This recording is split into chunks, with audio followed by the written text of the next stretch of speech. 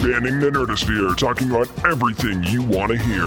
From comics to cosplay, from the cinematic universe to fan films and everything in between. It's time to get down and nerdy. Here are your hosts, James Witham and Nick Battaglia.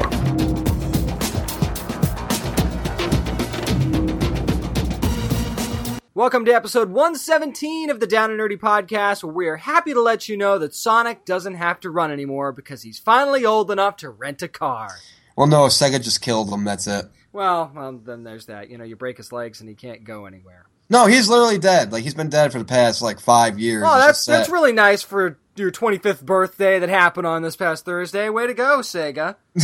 Well, it's just still, I mean, the games they've been pumping out. No, I mean, have you played Sonic Racers or what the hell it's called? No, because you told me not to do that to myself. Oh, God. It was hell on earth, literally. If you tell me something's that bad, I'm out.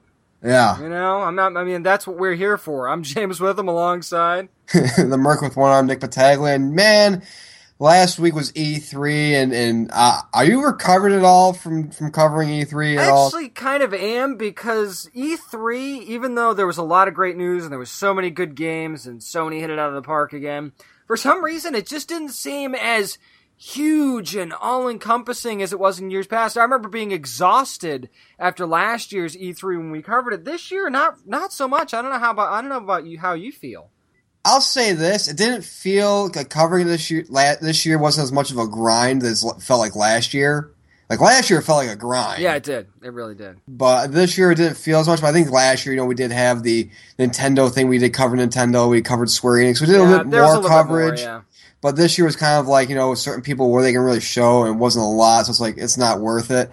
But, I mean, we still have SDCC to kind of wrap everything up until, fall when New York Comic Con comes around. Mm-hmm. But, it's just, I'm ready for it, man. It's going to be fun. It's going to be a pain in the ass kind of thing, but, I mean, it's going to be fun and no matter what. Well, Nerd News this week almost feels like a pre-SDCC. Oh, my God. Wait till we get to that. There's so many big stories in Nerd News this week, but doesn't it feel kind of good to get back to normal, to be able to review comics again and everything like that? It just feels like we're home. You know what I mean? It's kind of like Marty when he comes back from the 1950s, and he's just like, "Mom, Dad," it's like everything's all changed a little bit. Yeah, exactly.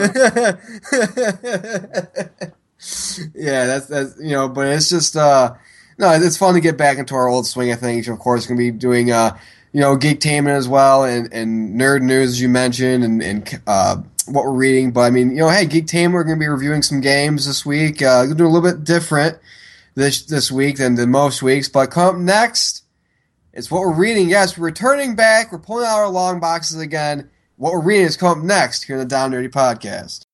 Hi, I'm Melanie Scrofano. I play Winona Earp, and you're listening to the Down and Nerdy Podcast. Well, nerds, it is that time again. Yes, the controllers have been put away, and now we pull out our long boxes once again because it's time for what we're reading. And James, I'm gonna have you go first this week. And you this week you did a comic that has been around for a long, long time. Well, I mean, when it's issue 935, yeah, it's definitely been around for a long time, and that's Batman Detective Comics number 935, which, of course, back to the old numbering, and James Tynion IV does a great job writing the Bat, so why not put him on this? And Eddie Barrows does pencils, Eber Ferreira does the inks, and Adriano Lucas does the colors. Marilyn Patrizio does the letters. So it's actually a very cool book because it is Batman-centric, but it's not. Because if you read the Rebirth issue, of course, if you haven't, going to be a little bit of spoilers from the last issue if you haven't read it yet. Basically, Batman's putting a team together to be trained. And the trainer for the team is going to be Batwoman because he thinks that she has the military background, which her family does, to be able to train a team. Now, if you haven't read the last issue, here's the team. You've got Red Robin. You've got Spoiler. You've got Cassandra Cain, who is orphaned now based on what happened in Batman and Robin Eternal. And the one interesting one, if you haven't read Detective Comics yet, is Clayface. Really? Clayface, they're going to try and turn him to the good side because Batman feels like Clayface has been given a raw deal, that he didn't really ask for the things that happened to him and all this stuff, and that he can turn over a new leaf, so they're giving him a shot, which I thought was very, very interesting.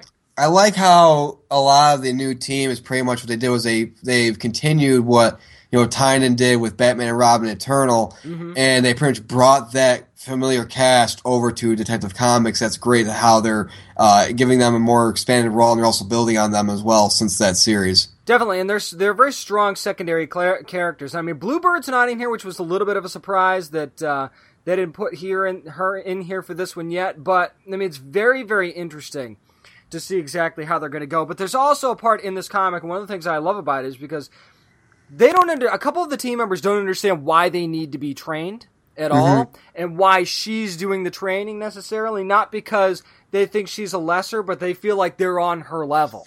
Right. Thing. So there's a lot of uneasiness in this first issue, and it's almost like at times certain members of the team are trying to be talked out of being on the team or talking themselves out of it. So there's an internal struggle there as well. So this technically first issue, even though it's issue 935, it's technically the first issue of Rebirth.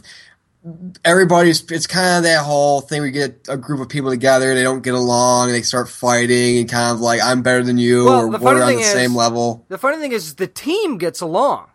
Oh, okay. It's the leadership and not understanding why this is being done that is the problem. So the team themselves all get along really well. Of course, Red Robin and Spoiler are dating. So there's that as well. So there's that little extra added thing, and Orphan is Orphan. She's Cassandra, and she doesn't talk, and she jumps on rooftops and peeks in on people and stabs stuff like people. that. I mean, that's just the way it is. But the other side note to this is that, again, if you read the last issue, which was 934, you know that somebody's hunting vigilantes, and that, again, this is a spoiler if you didn't read the last issue, Azrael got the living shit beat out of him in the last issue, and Batman actually ends up having to save Azrael, basically. So there's a point where they actually have him. He's safe now, but he says something that leads to, okay, this is where the investigation's going to go. This is who we're looking for, kind of thing. And something happens at the end of this issue that might tell us at least a little bit of what's going on. But what I love about this is that you get the new tone that Tom's brought to Batman in this issue. I love that Tynan's actually brought that forth in this issue as well. So you have a little bit of a lighter, more appreciative Bruce Wayne and Batman in this issue. But you've also got that mystery that Batman and Robin Eternal had up until the certain point of the reveals where it's like, okay, we're getting little pieces of what's going on, and it's very intriguing, and it makes you want to push forward. And I think that is one of the landmarks of Tynan's writing, is that he really has a great ability to give you just enough to make you really want to read the next issue. How is the art in this? The art is fantastic, man. There's a scene where they're doing a simulator in the beginning, and I don't want to spoil it because it's actually a cool little reveal, but it is a simulator. Just that panel alone of the villain that they use is fantastic. So congrats to the entire team, from pencils to inks to colors, because the art doesn't miss a beat at all. So between that and the writing, man, it's a definite pull for me, and I'm glad that Detective Comics is back to the glory where it belongs. All right, well, I did some DC diving here this week on the show. Yeah.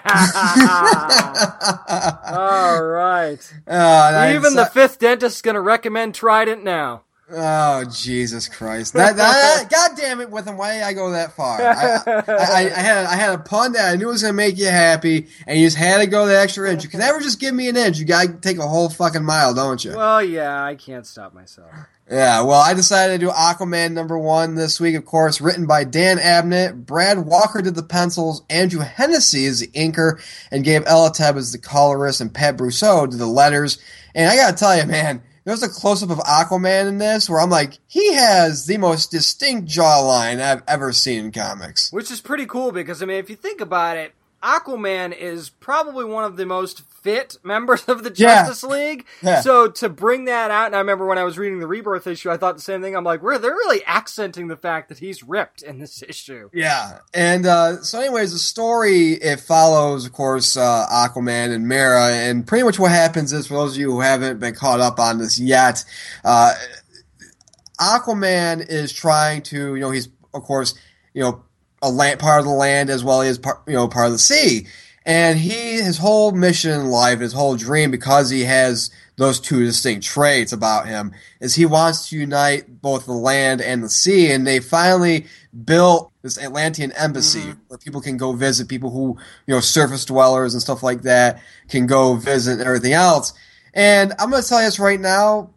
It's a slow burn because it's a lot of like, I'm this person, nice to meet you. Kind of like, you're at a party. That's what it feels like. It feels like you're walking through a party. You're kind of meeting people, and you're that third person in the circle of a conversation. Right. Towards the third act, though, there's a villain that makes an appearance, and my God, does this person make an appearance.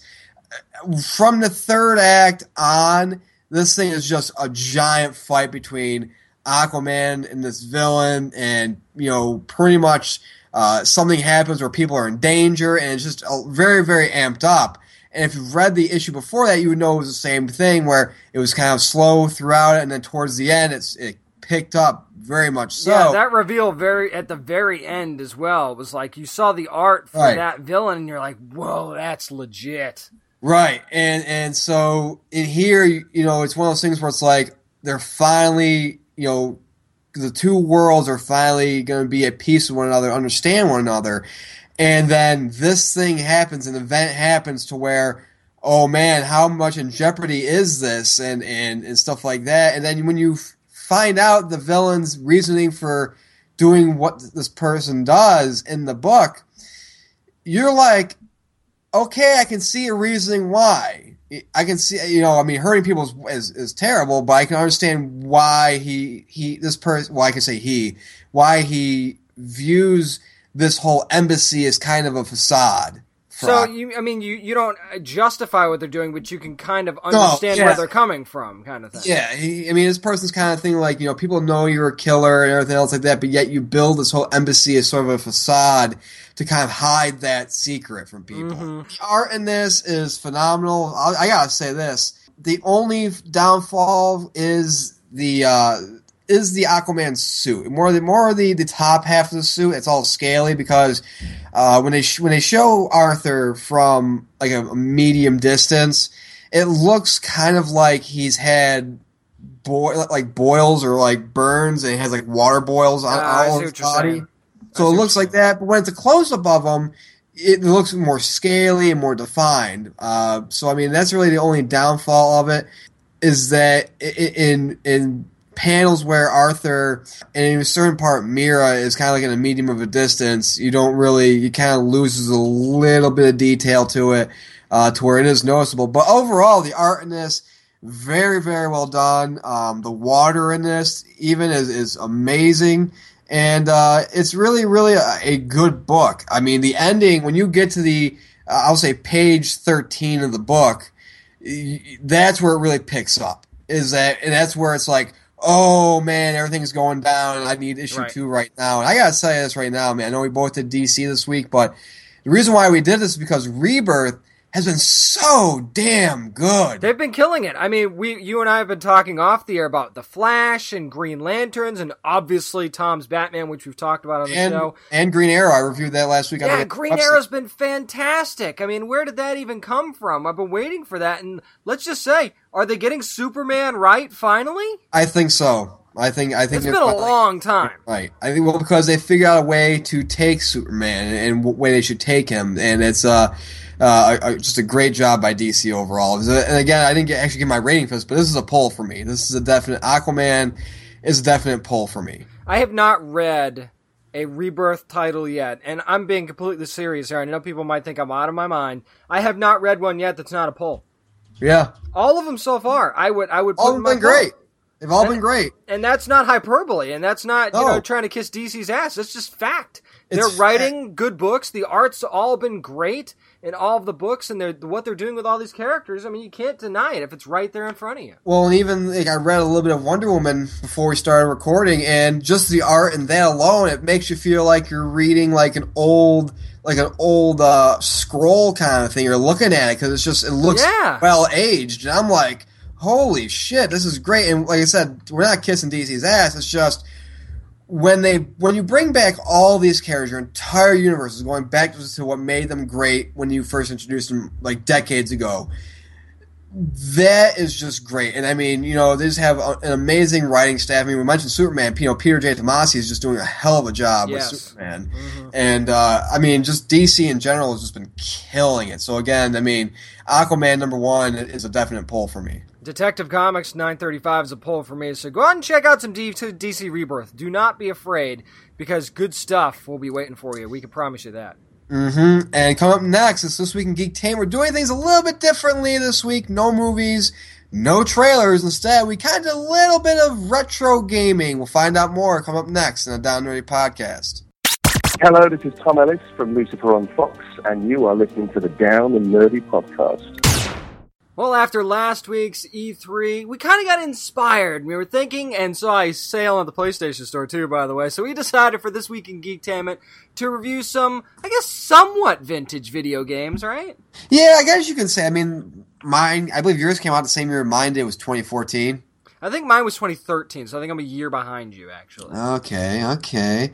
But yeah, I mean, I decided to, of course I bought Injustice because that was like $8 in the PlayStation Store. But the one game that I'm going to be talking about this week that's, again, kind of a retro game is Infamous Second Son. Of course, developer Sucker Punch Productions, I should say, and the publisher, of course, Sony Interactive Entertainment. And again, this came out on the PS4, and it was one of the most highly touted games because, and I can see why. I mean, it looked awesome to me, so I was stoked when I heard you were going to be playing it. Well, for example, if people want to wonder what it's like playing this game, picture X-Men mixed with Mirror's Edge a little bit. Nice. And I say Mirror's Edge because it's a lot of the parkour. I mean, you want to talk about a game that's really free-flowing in terms of movement. It really is. Infamous Second Son is really, really free-flowing, and the story is really, really interesting as well. You're playing this guy who turns out, he has this power, where his power is he can absorb what are called conduits, which are pretty much, if you want to say mutants, but they're called conduits earlier on in the game. But because of the threat that they possess, the government started calling them biological terrorists. And so you find out that this guy you're playing as can absorb the powers of these conduits, and he becomes one himself. Now, where the story gets interesting is, you're trying to take down this government industry led by this other conduit, this more powerful conduit. And all along, you're in the city of Seattle, and you're, doing these missions. I swear to God, man, when it comes to the story and the legit actual missions there in the story, I'm probably not even 10, 20% done. Yeah, it's almost like, how like in Arkham you had to go find the Riddler trophies, but to the nth degree, because there's actual side missions that you really legit have to do. You know what I mean? Right. There are side missions like, for example, you have to chase out and kind of catch in each area, in each section, there's an undercover agent. You have to go around destroying cameras, security cameras, destroying mobile units for the department that's, this evil department head. It's really, a lot of side missions, which are fun because it makes you feel like you're making a difference in a sense, because you're clearing out certain areas of the city of Seattle. Right. And so you're like, okay, I know I have to go do this mission, but I still have, these are sections I want to get to. These drones are almost destroyed, so I want to clear those out. And it's you find yourself lost and immersed and fun. And what's best about these types of side missions is, in a lot of games that have side missions, they feel tacked on, they feel really dragging. Definitely, yeah. Here, they're fun. They're really engaging. Yeah, a lot of them are the same thing, but but what's nice about it is that they're different, where you can go from having to go destroy a couple security cameras to graffitiing a fence or a wall or something, and it's just a bunch of different things. And the power-up system is really, really easy to move around in, to upgrade and stuff like that. This game is really, really a fun game. And what I love about this, too, is that you can choose to either go towards the good side or become what they call infamous and becoming evil. Of course, I'm going to go the evil route the first time around. Yeah. But I'm going to replay it again and do all the good, make all the good choices. Right, that's the beauty part about a game like this, though, because a lot of games don't necessarily have replayability anymore, so this game really does. You can go either or, and you get different outcomes as you go, so I think that was really smart. And the side missions will all be different, I'm sure, once you go to the good side and stuff like that, so it'll be like playing a whole new game all over again. I will admit, though, there was a time in this game, at the beginning of the game, where I was afraid that I wasn't going to be able to play anymore, because there's a part where you have to save somebody. There's a tree that's fallen on this person. It's really early in the game. And you have to lift the tree off of them. But this is a game that utilizes the touchpad on the PS4. And I shit you not, its command was place both thumbs on the touchpad and push up.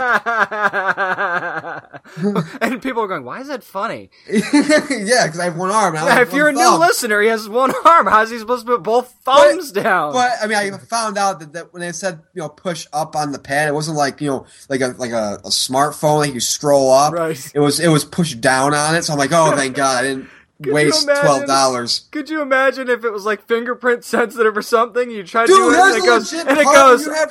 There's a legit part where you have to go through like a finger scanner to see if you're a conduit or not, kind of a security checkpoint, and you have to literally take your finger and scroll to the marker. Could you imagine though if it said put both thumbs down there and you tried that and you'd be like, and they'd be like, that's not a thumb. Yeah, that's my dick. It's like, what do you think you're trying to pull here? Yeah, right. Oh wow. Oh man, but I mean, if I had to rate this, I give it. Again, I like the fact that, and what makes you want to go towards the evil side is the fact that they call you a biological terrorist, and you're like, man. That's not cool. Like, right off the get, you're like, screw these guys. Yeah, so you want to go evil. You want to, break people's heads and turn them on fire and stuff like that. I have to give this 9 out of 10 conduits. Wow. That's a high one. And I haven't even beaten the game yet. But, I mean, I've played the game probably for I've got probably about 20 hours of gameplay in so far, maybe. Yeah. And, I mean, it's just, again, between the side missions and the actual story, it's really, really fun because he has a brother in this, and so there's a little bit of conflict because the brother's he's freaked out by him being a conduit and quote unquote biological terrorist. Yeah, that makes sense. That makes a lot of sense. So speaking of games, you of course did one this week, and you kind of did the first installment of a game where we saw the second installment at E3. Yeah, I decided to go back and play Dishonored, the first Dishonored from Bethesda and Arcane Studios, and I got to tell you, I was so intrigued by Dishonored and the gameplay and how it mixed kind of that steampunk and old world type of feel with this supernatural type thing. I'm like, this is me. I'll go ahead and check this out. So basically, if you don't know about Dishonored, your character is a man named Corvo, and basically, he is the guard for the Empress. And he's sent off to try and find out how some of the other areas of the land that they're in are doing with this rat plague that's going around. So Everybody thinks it's really weird that the Empress's guard was sent away to do this and all that stuff. So when you come back, by the way, this is a little bit of a spoiler if you haven't played this game yet. So you come back and the Empress basically gets murdered right in front of you. And you try to fight off the people that are trying to commit the murder, and you can't, and you're not supposed to be able to. That's the thing. It's like no matter what you do, this is going to happen. And her daughter Emily is actually taken, but you get framed for it. They think you did it. The guard thinks you did it, and that's when the whole thing kicks off. And it turns out to be a vast conspiracy, and now you've got to escape from the prison, and there's people that are helping you, and there's like an inside resistance kind of thing. So that's where the gameplay really starts to kick off. Well, yeah, what I love about Dishonored, I played Dishonored as well, and what I love about it is just that the movements you do are very... They're very well played out. Like they're very different from one another. The way that you attack people, the way that they even fall, and things that you can do to them are very, very different. And of course, again, kind of like what happened with me with Infamous Second Son in Dishonored is you can go towards the light route or you can go towards the dark route. Yeah, because it even tells you, it's like, the more people you kill, the darker this ending is going to be. But here's the thing, man. You know how you're playing a game for the first time, you're getting used to the controls and the little idiosyncrasies of the game. So, stealth mode is very important in this game. And every time I've played a Hitman game, I've been really good at the stealth mode. But they kicked the realism up. Oh, yeah. In this Dishonored game, because I'm crouching down. Really quick, I'm crouching down, I'm trying to go around this little, it's a pile of something, like if they have like a pallet or something that's covered up. So I'm walking by, and there's two guards there, and I'm by the guards already. And all of a sudden I hear clink, and they go, what was that? And I'm like, what did I even do? Right? I bumped into this thing, and I guess there was a bottle on top of it, and it shook the bottle a little bit, and I'm like, you gotta be kidding me. So I wasn't ready for that, you know? I love that. I love that that's what Bethesda does with the games, and there's a lot of the games too, is where you have a certain movement, and if you have a game that's based on stealth, like Dishonored is, every movement can hurt you, because it's like, because in a lot of games when you have to go stealth-wise, I can walk along this table even though there's stuff on it and when they won't move. Here, it's not the case. It's real-time physics. It's like, hey, you bump to a table, this plate or this bottle is going to shake. You bump to this pallet, this bottle is going to shake and possibly fall, depending on how hard you hit it. Yeah, I like it now, but at the time, I was like, this is bullshit. And I just killed everybody. I'm like, this is how this is going to be? All right, this is going to be a really dark ending if that's the case, because I'm just going to take down everybody. But what I like about this game is that you can make choices. Even when you're talking to people, it says, do you want to go do this with this person? Or do you want to go in here instead? Or do you want, or there was one mission where you have to get by these electrified doorways. And it says, okay, there's about 5 different ways you can do this and do it properly. Let's see if you can figure out which way is the best way. So I tried to go the stealth route and do it that way. And it worked out for a while. Then not so much. And then there was another thing. You know how like when you use something like sleep potions or knockout gas, something like that? Yeah. Usually the person that you knock out is out, right? For pretty much the entire time we're there. Not in here. Not in Dishonored. I shot a guard with one of the sleep darts. I'm like, cool. I'm going to go down here. I'll go this way and I'll be good and I'll be clear. No, because 5 seconds later, he gets up and I'm like, this is either a really shitty dart or this is a really realistic game because he got up way too fast. Or the person's just built like a tank. Yeah, I mean, it's a lot of fun, man. It is first person, which is usually not my thing. But, and the only criticism I really have is that sometimes, especially if you're in a melee battle, you kind of lose track of where some of the enemies are. Right. Because there's no peripheral vision. You can't really see what's behind you or even around you at times. So that's the only knock I really have on this. But, I mean, the realism is off the charts and how you make sure you close the door. Otherwise, they're going to notice the door's open and think something's up or something's out of place. It is a lot like Hitman 2, where if there's a body, you better get rid of it. If there's too much blood, they're going to know that there's something wrong and sound an alarm. But you can disarm the alarms. There's just so many inner working parts to this that you could do, and I didn't even talk about the supernatural stuff yet. I mean, basically you wake up at one point and the world is totally different, and somebody tells you, we've chosen to give you these powers to help you in your journey, and you have to, walk through the little beginning stages of the powers, and they tell you how you can get more and how you can upgrade them and stuff like that. So it's just so intricate, and everything plays a role in this. But the thing that I like the most about it is that nothing lasts forever, because even there's like a detective mode in the Arkham games. You can be a detective mode the entire time. Well, there's a similar thing where it's like a second sight where you can see through walls and stuff. It doesn't last forever. You have to re-up it because it'll go down. I think after like 20 seconds or so, it just shuts off. So you have to re-up it with mana, and that takes mana too, so you have to keep that in mind. So I just love that. It's very Bioshock-esque too when you talk about the whole mana thing and having to like recharge and have to, do stuff like that, And I mean, again, with Second Son, it was that same thing too, because, one of your first powers you get is your ability to, use smoke, travel through smoke and, you fire off embers, which of course take away some of the smoke. So throughout the game, you have to like damage cars and stuff like that and have to, or go on rooftops and vents and have to absorb the smoke to fill up your meter again so you can use your powers. And that's what I like about that. I like games that have to deal with supernatural or people with powers in a way where you have to recharge stuff, where everything's not infinite, Right, exactly. I love that. And I mean, I know I'm nowhere near the end. I'm about 7-8 gameplay hours in because I'm trying to play when the boy's asleep. So, right. I mean, when you got a toddler trying to smack a controller out of your hand, it ups the frustration level, and then it'll be a really dark ending. E3 2020 or 2021, Dishonored 5, and you'd be sitting there, I just finished Dishonored 1! I finished the first one, yay! But no, man, it's a really cool game, so I'm going to give this 9 teleporting powers out of 10. The only knock I really have is that sometimes it's hard to see where your enemies are during a fight scene. Here's a question for you. Have you devoured people with rats yet? Yeah, I actually did.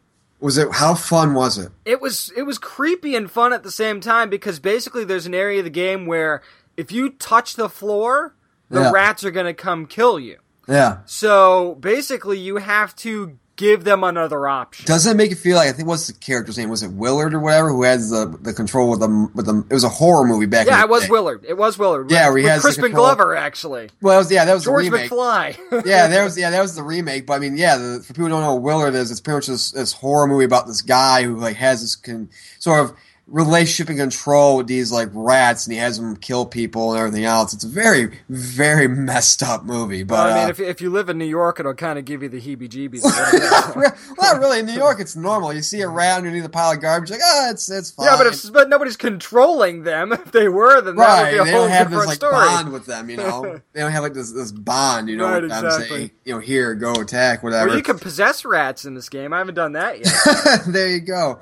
But that's going to do it for this week in Geektainment. Come up next, we have a whole plethora of Justice League news to get through, so stay tuned, grab your capes. We're going to get ready for some more nerd news. Come up next in the Down Nerdy Podcast. Hi, this is Sierra Renee, and I play Hawkgirl on DC's Legends of Tomorrow, and you're listening to the Down and Nerdy Podcast. Well, it's time to put on our capes and cowls and circle around the bat computer, because it's time for what, James? Nerd news! As I mentioned it in Geektainment, there was a lot of Justice League stuff that dropped this week, and where do you want to start off, man? There's just a plethora. There's a whole fucking field of it. Well, since we were talking about Justice League, why don't we talk about the fact that it's just going to be Justice League? Let's start there. It's not going to be part 1 and part 2. It's going to be one standalone movie. And the reason why, of course, this is a good decision, but the reason why I think that they actually decided to change this is because of what happened with Batman vs. Superman, where they're like, and honestly, I think Warner Brothers looked at their cinematic universe and said, where we are right now, we're not strong enough nor good enough to be able to say, you know what, we're going to split up our big movie into 2 parts. You know what I'm saying? Not only that, but I mean, it almost seems like they certainly seems like they're going to go for a tone change, and we'll get into that here in just a second with some quotes that happened. But I think they looked at where they were at and they're like, can we even connect these, especially given the distance between the first Justice League movie and what would have been part 2 of the Justice League movie? Can you even connect these? Because, okay, let's say, and we'll talk about who the villain's going to be here in just a second, but if you go with who the higher up from that villain would be in Justice League, that's a big gap. And can you connect those gaps with the in-between movies? I don't think that would really work. Well, not just that, but again, going back to my point, you know, the DC Cinematic Universe is not off on the right foot. It's off on a terrible foot. Well, they started with the wrong movie, like you said before. I think it should have probably been Wonder Woman, probably. But, you know, you look at this, and you look at where they're going with it, and I'm like, I look at why it's a standalone, and I'm like, yeah, because the fact that they're not off on the right foot, imagine if part 1 still follows in that trend of it's not good. People aren't going to be excited for part 2. So they're going to be you automatically have that stigma attached to part 2. Well, this is going to suck, even if the standalone movies are good.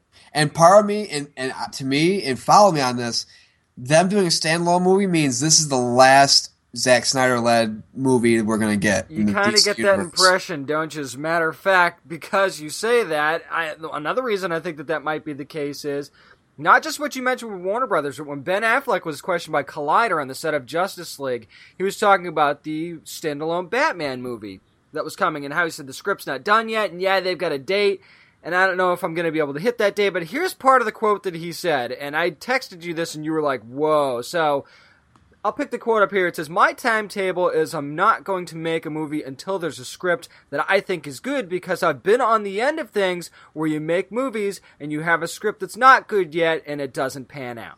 And I think that was a shot across the bow to Zack Snyder, because Ben Affleck, you can see it just on his face, how he was in interviews. When he saw that the amount of negative reviews the movie was getting, he was pissed by it, you know? Because this is a guy, first of all, he signed on to do how many ever Batman movies and be an essential key part of this universe. And he's like, God damn it, you know, like, things have to be better. And I have he's working closely with Jeff Johns on this too.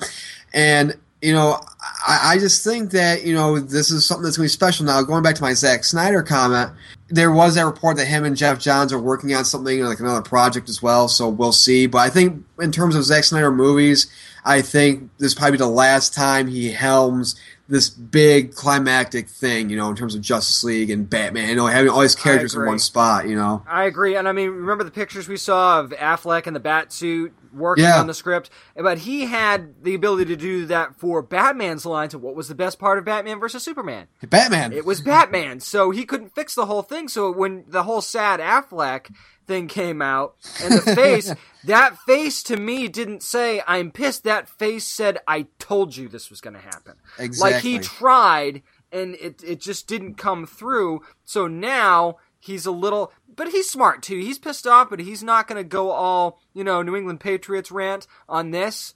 He's going to take the high road a little bit because he still has to work with these people. Right. And then even Zack Snyder came out not too long ago and said, I saw the reviews and went, whoa, I have to change my mindset. This isn't working. And now we're getting the whole, well, it's going to be lighter, more inclusive. Batman's not going to kill people anymore kind of thing. So well, I think all that has to do with Jeff Johns now being the head of the DC universe, and being in control of everything.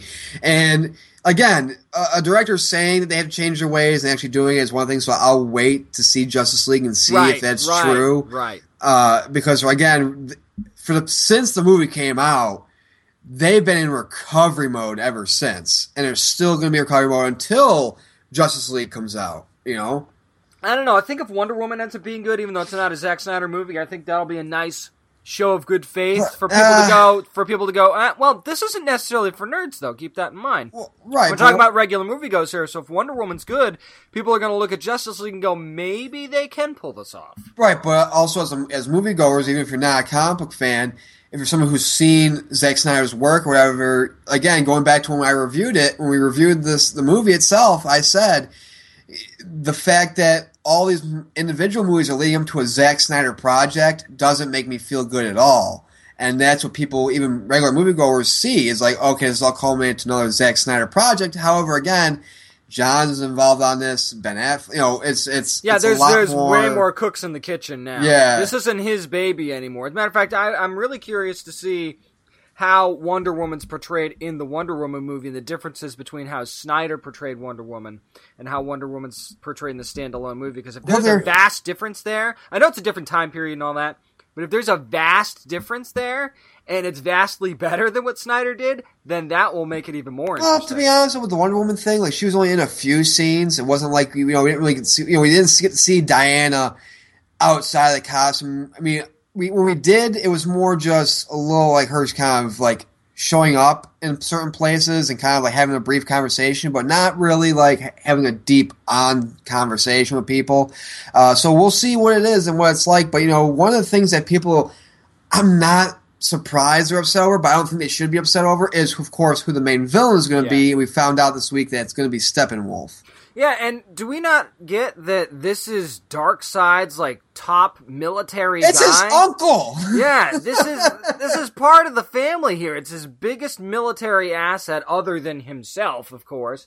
This guy can carry this. He's just because the Avengers went with Loki, and you know how great Loki was from the Thor movie, doesn't mean that Warner Brothers should just come out with Darkseid in the first Justice League movie. You saw what happened when they threw Doomsday into Batman vs. Superman. Why not let Steppenwolf carry this first movie, and then we'll get to Darkseid in the second Justice League movie? My thing is, when it comes to villains and comic book movies, you have to progress through them in terms of just powerful and how powerful they are. Like, the whole Doomsday thing, I think that was forced in there. I'm not going to go into that. Forced, yeah. It was forced in there. But you can't jump from, like, one character and immediately go into Darkseid. It's kind of like saying, okay, we're going to go from Ironmonger in Iron Man 1 to Thanos in the next movie, Exactly, and I mean, what do you want them to do after that? Let's say they did do Darkseid in this movie. Where do you go after that? Brainiac? I'm sorry, that's a step down. Right. Pretty much almost anybody you choose at that point is going to be a step down, and I know certain people have certain feelings for certain DC villains, and I totally get that, but Darkseid is, I mean, other than maybe going Anti-Monitor, but then you got to introduce Crisis probably, and that's a whole different ball of wax. So I think that this is the right way to go, and I think that once people actually get in there and they see what they're going to do. Because the one thing that they could have done, but because, again, they started with the wrong movie with Batman vs. Superman, they could have done the Atlantean and Themyscira wars with the Amazons and the Atlanteans. They could have done that, the whole Throne of Atlantis thing, but you can't do that now because you just did Batman vs. Superman. You got to do another versus movie.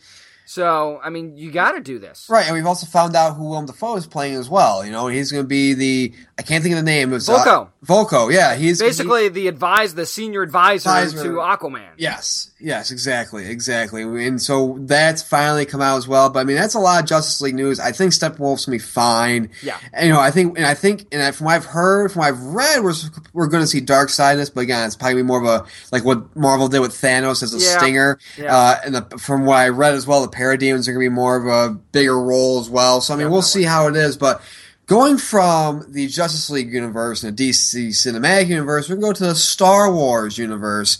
Because, my God, again, there's a lot of Rogue One stuff that came out, including, of course, today, that James Earl Jones is going to be reprising his role as the voice of Darth Vader. Darth Vader's going to be in it. And we got the whole list of who everybody is. So, of course, Felicity Jones is playing Jyn Erso, of course, who leads this brigade to steal the Death Star plans and everything else to clear her ledger. Turns out Mads Mikkelsen's be playing her father, who apparently created the Death Star itself. So it's kind of a cool interaction there. Mm-hmm. But what's really cool is just this list of characters and how everybody, when you read this and you see who everybody's playing, you see like Saw Gerrera, you see, and this I'm talking about the good side. 20 years older Saw Gerrera, too. That's going to be interesting. Baze Malbus and stuff like that, and even a Chirrut, you see this, and it's kind of like there's a lot of mystery surrounding these characters, and there's a lot of interesting things. Of course, if you've read the actual books, and if you've watched like Clone Wars, you would know who some of these characters are. But this is kind of like a band of... Can this be considered Star Wars' band of misfits in a sense? Kind of. I mean, you do have the certain trope of... I mean, you've got Felicity Jones's character, and then you've got the character that's going to be played by Diego Luna, who's going to be the straight-laced by-the-book guy. So you've got the loose cannon and the by-the-book person, and then you've got other characters in there that kind of fill in. But I was looking at the droid, who is going to be motion captured by Alan Tudyk. Oh, yeah. It's going to be K2SO, and...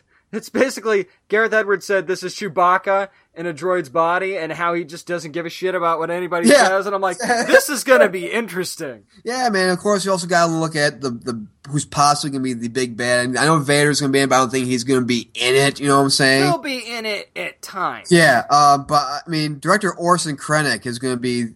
Apparently, it appears to be the head person, at least the person in charge here. And I think that, of course, it's being played by Ben Mendelsohn. And you look at what he's doing, he's going to be the head of the Imperial operative. And so it's going to be interesting to see how he plays out, how he affects things going forward. Now, there is a bit of a spoiler warning I'm going to get into, give you a 5-second countdown so you can kind of skip forward this a little bit. 1, 2, 3, 4, 5. Okay, James, you know that scene where they're running out of the hangar and there was the AT-ATs? Yep. Those aren't AT-ATs. You want to know what they are? Go for it. They're called AT-ACTs, and those are cargo AT-ATs. Which is different, obviously. And, Star Wars fans love those little subtle differences. Right. Differences, can keep that in mind. Here's what a spoiler is. What could they be carrying? And from what I'm reading, from what I'm seeing, and I think this could be happening, is they're carrying those crystals that give the lightsaber its power.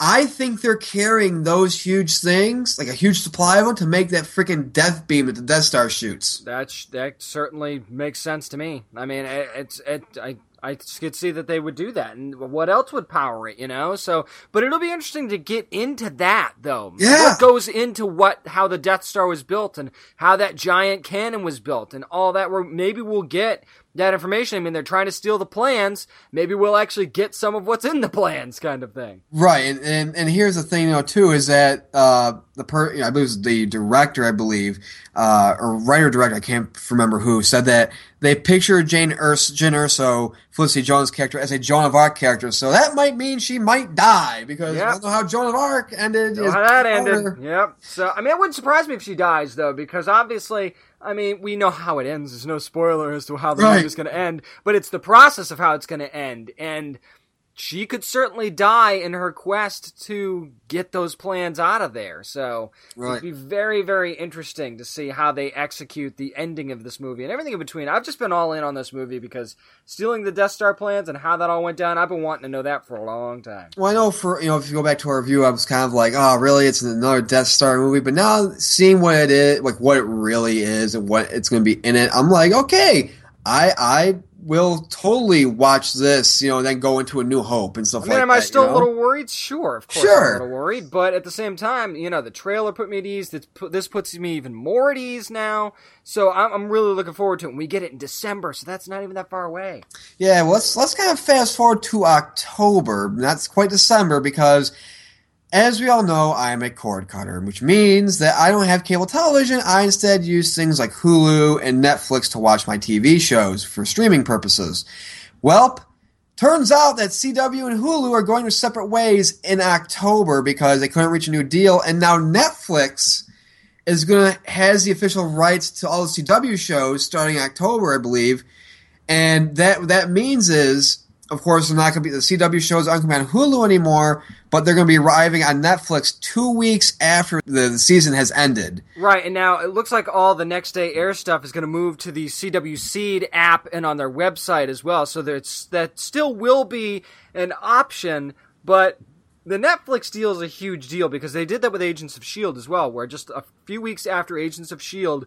had its season finale, the whole season was on Netflix. The only problem with that is that not everybody's that patient to be able to wait until the whole season is over, and it's a bitch to avoid spoilers for that long, too. So, Hulu losing this, my worry is that Hulu's losing, period, and that a lot of these networks are going, we've got pretty good apps now. We're starting to make some headway. Why don't we just move our stuff to our own apps so that way we control the advertisements, we control the dollars? Why are we going to Hulu anymore? Well, here's the thing as well.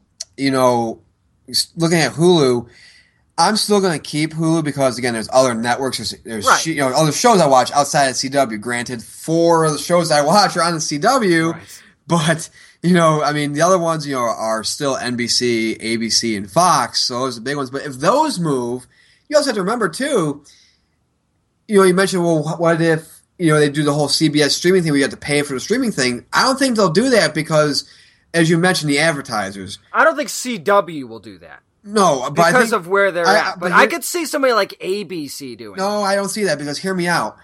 I think what they really want is, because these things like Hulu, for example, offer you to not have to watch commercials, right? Mm-hmm. Well, outside of S.H.I.E.L.D., you have to watch commercials. But the thing is, what S.H.I.E.L.D. is, they only show one commercial in the beginning, before the show even starts, and one at the end. So you're not really sitting through breaks.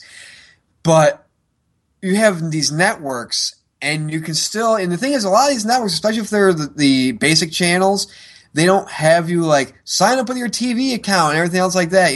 What your cable number and everything. You can just go on their site and watch their shows.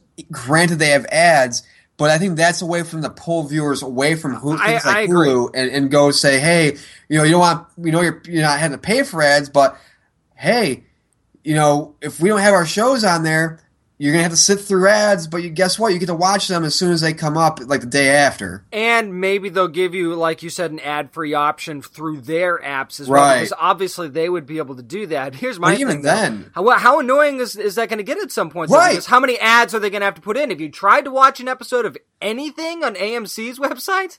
I think, there's a lot of ads, especially on Walking Dead. I think that the ads, they're going to be done in terms of the actual TV breaks. That's how I think it's going to be broken up, because that's what I've been noticing. That's what they do in the ABC has live streaming on their app, and you can actually, the real spots that are even local spots will play on that app too. Right. But here's my question, and here's my question, but here's my thought on this.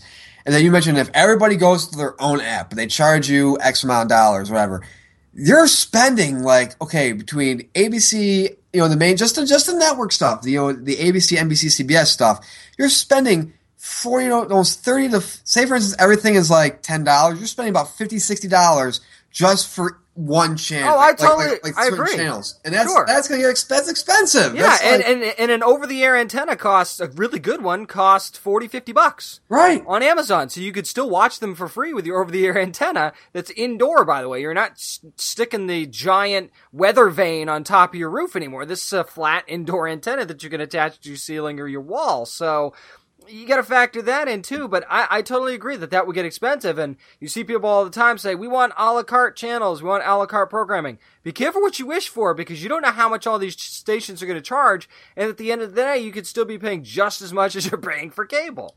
Right. I mean, it's gonna be interesting to see how things go, especially coming into the next year, because there's that rumor that Netflix is gonna be losing like 500,000 subscribers. Yeah, but it's because of that new. They have to up it $2 for everybody now. The people that were grandfathered in are now going to be paying $9.99. You're going to pay $9.99. Right, but it's also the thing with Netflix though is, and this is where I remember that I believe we talked about the deal, or maybe we did. I know we posted it on our Facebook page about how they're getting all the Disney stuff and they're getting the Star Wars stuff, and everything like that. Netflix now, if you look at their movie catalog, they're not putting up a lot of movies, or in fact movies that people really want to watch. Like they're putting up like this movie number 2, or like the sequel or a third intro, but they're not putting up the originals, and people are getting pissed off about that. And also, they're going more towards original series, but the problem is, like, so outside of a couple of them, they're shitty. They're pretty shitty. Well, I mean, look at your alternatives. You've got Amazon, who's actually doing a little bit better. They're finally starting to make some headway into getting some different stuff. Like they snagged Mr. Robot and Orphan Black and a few other things from Netflix. But especially the Netflix, I think, is more focused now on their original programming than they've ever been. And how can you blame them? Because it's hugely successful. And look at what you're getting. And again, not all of this original programming is a home run. They have a lot of really good ones, and then they have some that are like, okay, I see what you're doing there. And they've had a couple of bad ones. But they're making headway in that regard. And they still put up some pretty good movies, but you're not going to have like 100 winners on there. I won't. The thing is, the tough thing with me in canceling my Hulu account is, like, I know I talked about, hey, if these things pull out, I might be pulling out of my Hulu subscription. But again, I have Showtime. I watch Shameless and I watch Billions and a couple other shows on there. And you can get Showtime through Amazon now. That's true. So it's like, well, and Stars, by the way. Well, shit. So things might be changing. See, Amazon's the problem with Amazon is they're trying to fight Hulu and Netflix at the same time. Right. So they're really trying to, I mean, if anybody could do it, it's Amazon with the big business that they've got. But it's going to be difficult because they're trying to do the movies and the shows at the same time and fight with the original programming. Because let's face it, Hulu hasn't done the greatest job with their original programming. So maybe Amazon's going to be the one that pushes past them a little bit. The way I see it is, if either Amazon or Netflix can find a way to pry that next day air thing away from Hulu, it's over for Hulu. Yep, and that's going to do it for this week's edition of Nerd News. We come next. Van Jensen, the writer himself, is coming on to talk Cryptocracy. Stay tuned. More Down Nerdy come up next. Hey, this is Robert Venditti, and you're listening to the Down and Nerdy podcast.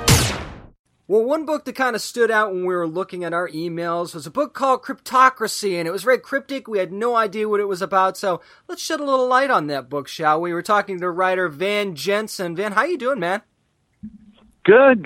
Thanks for having me on the show. Yeah, man, you're currently in Nebraska right now, right? Yeah, Llewellyn, Nebraska, which when I was growing up here, it was about 300 people. I think it's down to about maybe 250 now, but kind of a nice place to come and get away from, the hectic city life. Yeah, right, and it's been hectic because, I mean, you're working on The Flash not too long ago, and the one thing I actually like about Cryptocracy is it is a pretty big departure from your work on The Flash. So talk a little bit about what inspired you to write this story. Yeah, the initial idea of Cryptocracy goes back probably like 5 or 6 years, and I think it was really, I'd always been pretty fascinated with conspiracy theories. It's not necessarily that I believe them, more just kind of the things that people believe and sort of the psychology of why people believe. And the Robert Anton Wilson novel, the Illuminatus trilogy, was one of my favorites. And then Lot 49, the Pynchon novel, was another one that I always kind of loved. And so I think just like as the years went on, I saw one too many movie or TV show that had this like secret shadowy organization that was just like evil, and you never really know anything about what their motivation is or why they do the things that they do. It's just like they're evil and that's it. That's everything. You know, don't ask any questions. Don't think any more about it. They're the bad guys. And so it kind of just got me thinking, like, well, you know, what if we actually saw the story from their perspective? Like, why would some nefarious or, you know, not nefarious group decide to try to control all of humanity? And, like, how much of a pain in the ass would that actually be? Oh, yeah, exactly. And, you know, there's a character in there, of course, named Graham, and he has contact with this girl who in the outside world named Bella. So what to you makes their relationship so interesting, and what kind of impact and role will she have going forward? Because when he's talking to her and he's telling her these things, to me it felt like he was kind of it was like his way of getting a dopamine release, you know? Yeah. So in the story, Graham is the main character, and he's like, there are these 9 families that control everything, and there's one family that's based in the U.S., and he's almost like the CEO of this family. And so his, you know, everything that he does is like so removed from the real world and from real human interaction. It's just all of this like hyper weird hidden stuff where he's not able to really be himself. And so the one like really, you know, personal, true interaction that he has is he, you know, disguising himself, he calls into this conspiracy themed radio show and feeds the host misinformation. But even while he's doing this like ostensibly kind of crappy thing, he actually has a real rapport with Bella, the host. And I thought it was kind of fun to do something where, I mean, it's almost like a reverse Mulder and Scully thing where, you know, Graham is this guy who he knows all the secrets, so there's no mystery in life to him. So even though he's the one who's in charge of everything, like, he's really skeptical about stuff. Right. Because, you know, it's like the world has no mystery to him, whereas Bella is someone who, you know, sees nothing but mystery and nothing but intrigue, you know, kind of desperate to figure out what the truth actually is. And so, yeah, you know, we're really sort of slowly setting up their relationship in the first arc, but that's something that, you know, this is a series that we have pretty big ambitions for, and their relationship is really central to the entire series. You know, it's funny because early on in the first issue, we see 2 very different sides of Graham, actually. So without spoiling anything, how much will we kind of see his character progress in future issues, and will he start to kind of lean into one direction more than the other, you think? Yeah, I mean, I really like the idea of, you know, this character who doesn't believe in any mysteries and someone who's in control of everything, who all of a sudden is confronted with mystery and sort of, you know, slowly pushing him in the direction of, you know, becoming more like all of the people that he's manipulated for years and years and years. And so, you know, part of it too, you know, you talk about him having to do these very, you know, having these different sides, and like he has to do some really dark stuff. And to me, this series was really fun, and kind of looking at the idea of, I mean, if there is this group that is controlling everything, then they're making decisions where it's like, even if the decision that they're making is altruistic, like they want to make a decision to save millions of lives. Well, that might come at the cost of sacrificing hundreds or thousands of lives. And so, you know, it's like whether they are good or bad really is a matter of, you know, whether you're one of the people who was saved or whether you're one of the people who had to die in order to save all of the other people. So it's just way more, you know, digging into shades of gray rather than just, oh, these people are bad. Oh, yeah, exactly. Van, speaking of the people, we're introduced to the head of the family, Nick, and his daughter in the first issue. When you're writing a character who's an heir like she is, what is one thing you find most important to get across to the reader about them and their imminent rise to power? Yeah, I mean, I kind of want to explore this idea of, you know, with her, of someone who has, expectations and who basically comes into life thinking that like this is a little like, I guess deep background on this, but there's this really cool book called Mindset that's about like the difference of people who think that it's just like everyone is born with inherent talent versus people who think that, everything is about work ethic. Yeah. And so it's like people who just think that they're inherently talented form some really damaging habits where they're one, like not really willing to put themselves out there and take risks, but then they also are really, they look down on everyone else even while they kind of limit their own actions. And so I think that book was really influential in how I was looking at her. And I mean, I also, she's got some really big emotional turns in some of the later issues of the first arc. And so, that's where she starts as a character where she's kind of, I guess frankly, a little bit of a selfish bitch.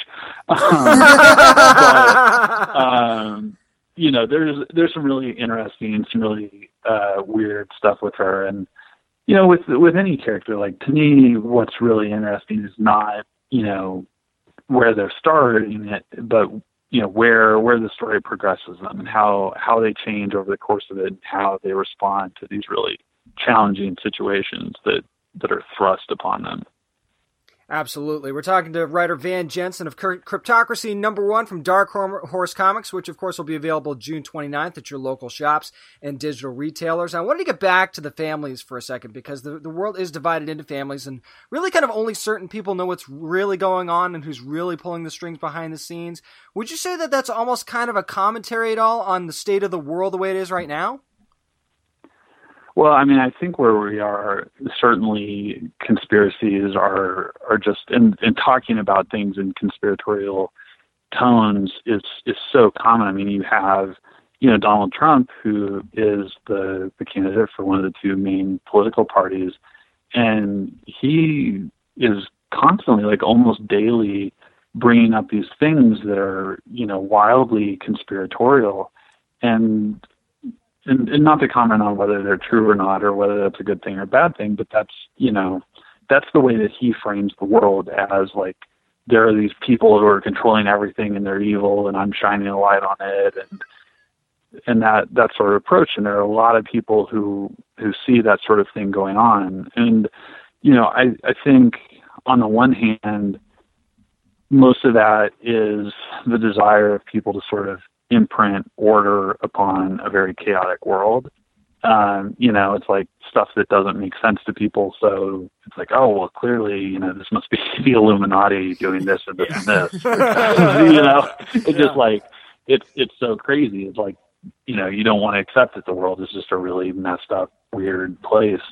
But then at the same time, I mean, I read a ton into conspiracies, some of the major works as well as like some really fringe stuff.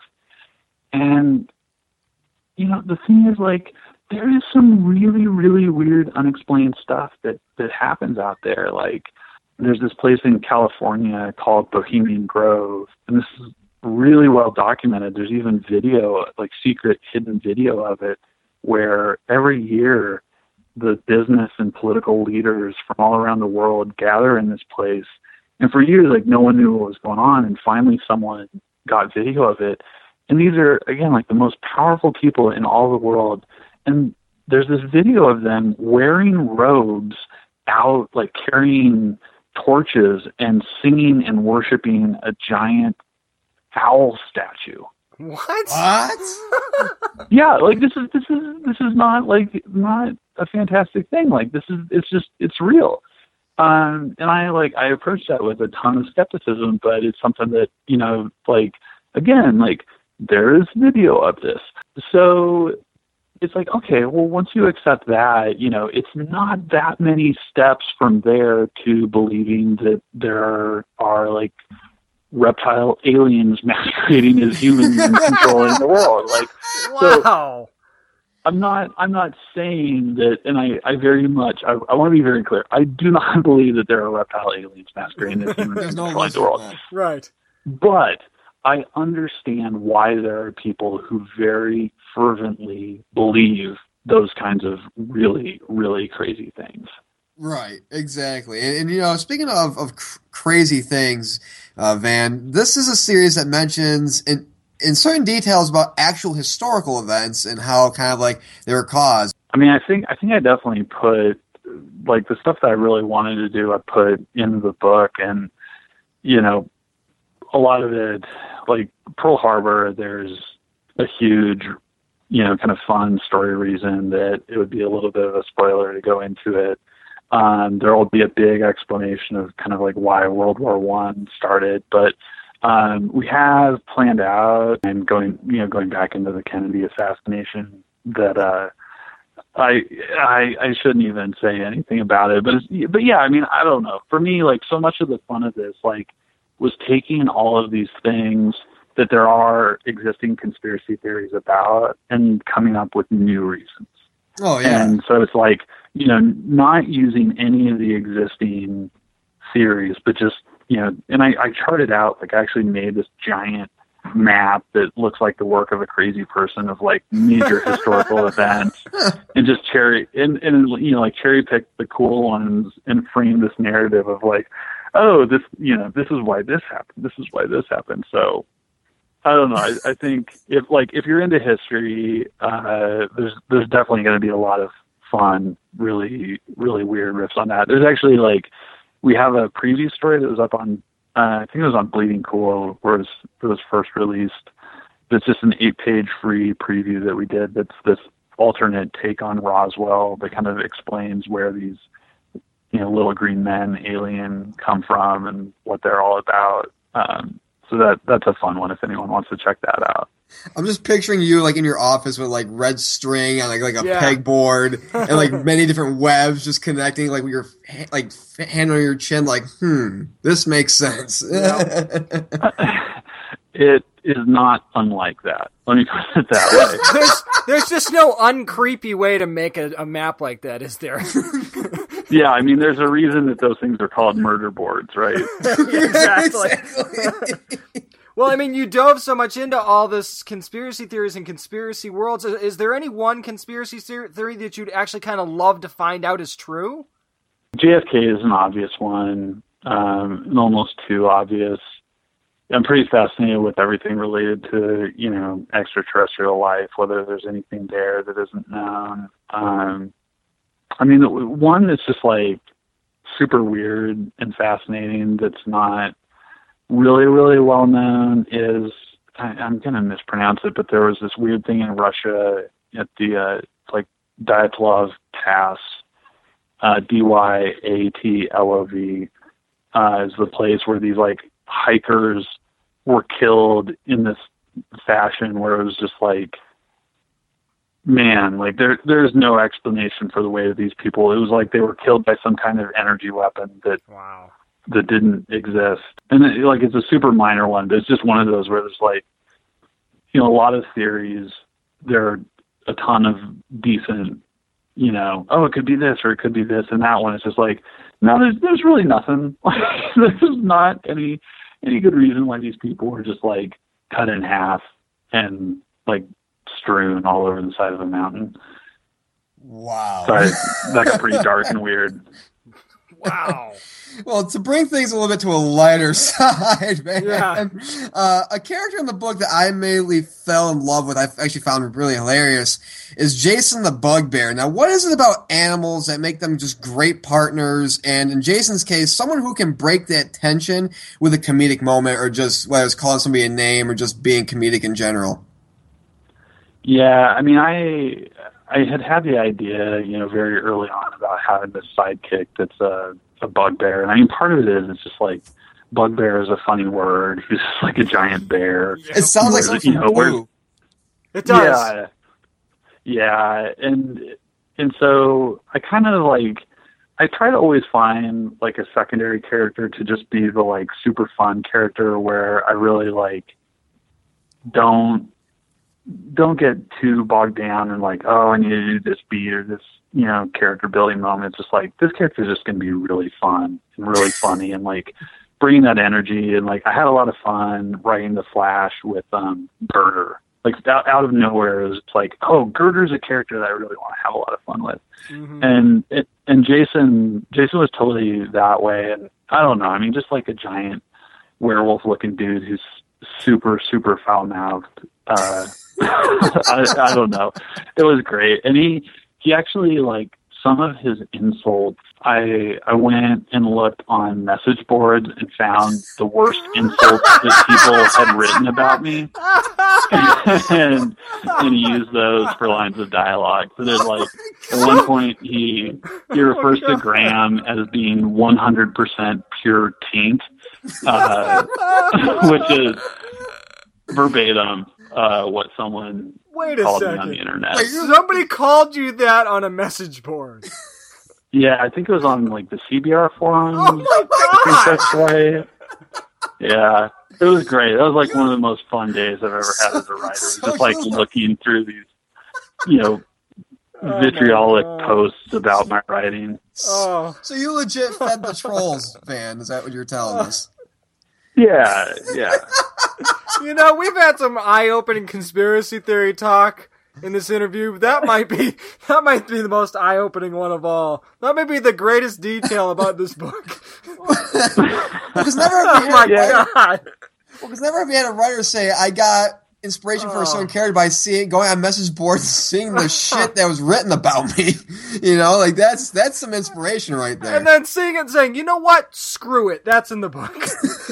Yeah, I mean, I don't know. Like, the way I look at it is, I mean, I'm doing the job that I dreamed of doing when I was like 4 or 5 years old, right? Right. So how can I not have fun with it? Oh, and, people are going to get mad about whatever thing, and it's going to happen, and you can't do anything about it. Like, people get upset and spew stuff and whatever. Like, it doesn't hurt me. It doesn't change who I am as a person. Like, if I can have some fun out of it, then, awesome.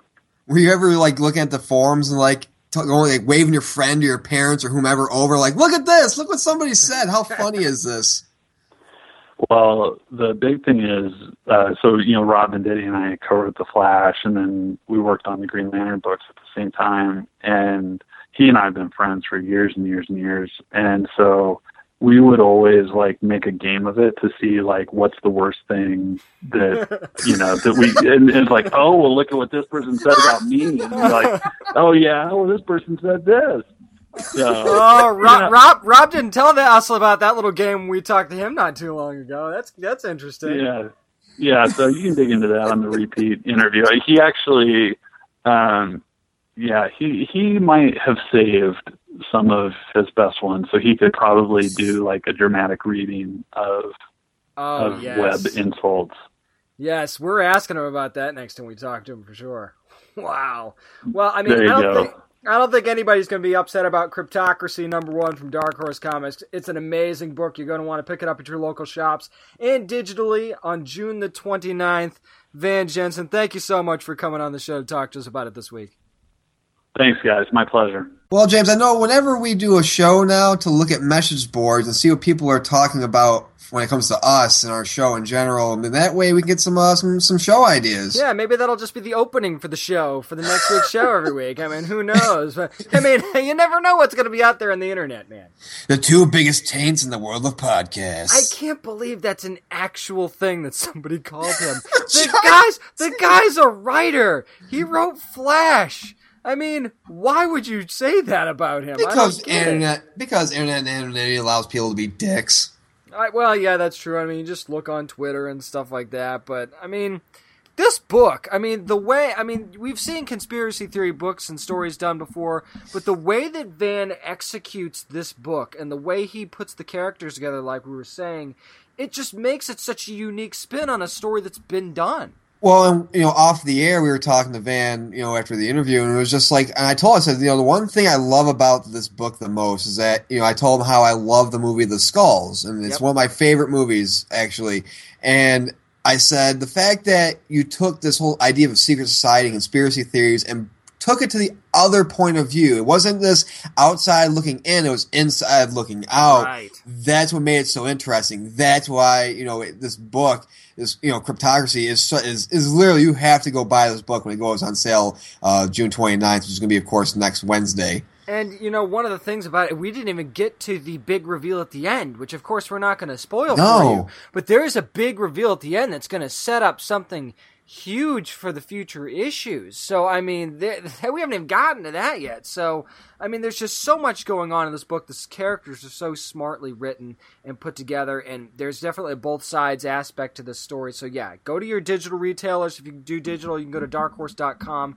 get them there. Go to your local shops, pick up Cryptocracy #1 when it comes out on Wednesday, June the 29th. You definitely won't be sorry. This is a total left field, I think, from anything Van's ever done, and it's amazing. Oh, definitely. You have to go get this when it goes on sale, whether it's at your local shops or digitally. And that's going to do it for this week's edition of the Down Nerdy Podcast. And thanks to Van Jensen for coming on and talk Cryptocracy with us. Again, go get it. You have to get it. This is a home run by both Van and Dark Horse. You have to buy it when it comes out on sale. And hey, if you want more of us on social media and you want to post on our message boards and write some stuff about us, we're on Facebook.com/DownNerdy. We're also on Twitter at DownNerdy757. Hey, if you want to point some comments my way, I'm Merc with one arm. The one is written out, Mr. Witham. I'm at James Ace Witham. That's Witham. You can call me whatever you like. You can also call us whatever you like on our website at downnerdypodcast.com. That's got links to all of the places you can find our shows on there. We've still got great stuff that you can get from our Amazon store for all the nerds that you love, as Nick likes to say. Also, we've got everything that we talk about on every week's show that week. Get a nice detail of what we go and talk about each week, so you can say, oh, so they're going to get to that later. It makes you want to keep listening at downandnerdypodcast.com. That's right, and I leave you with the same words I leave you with every week. Press safe, comic book reading, always bag and board your comics.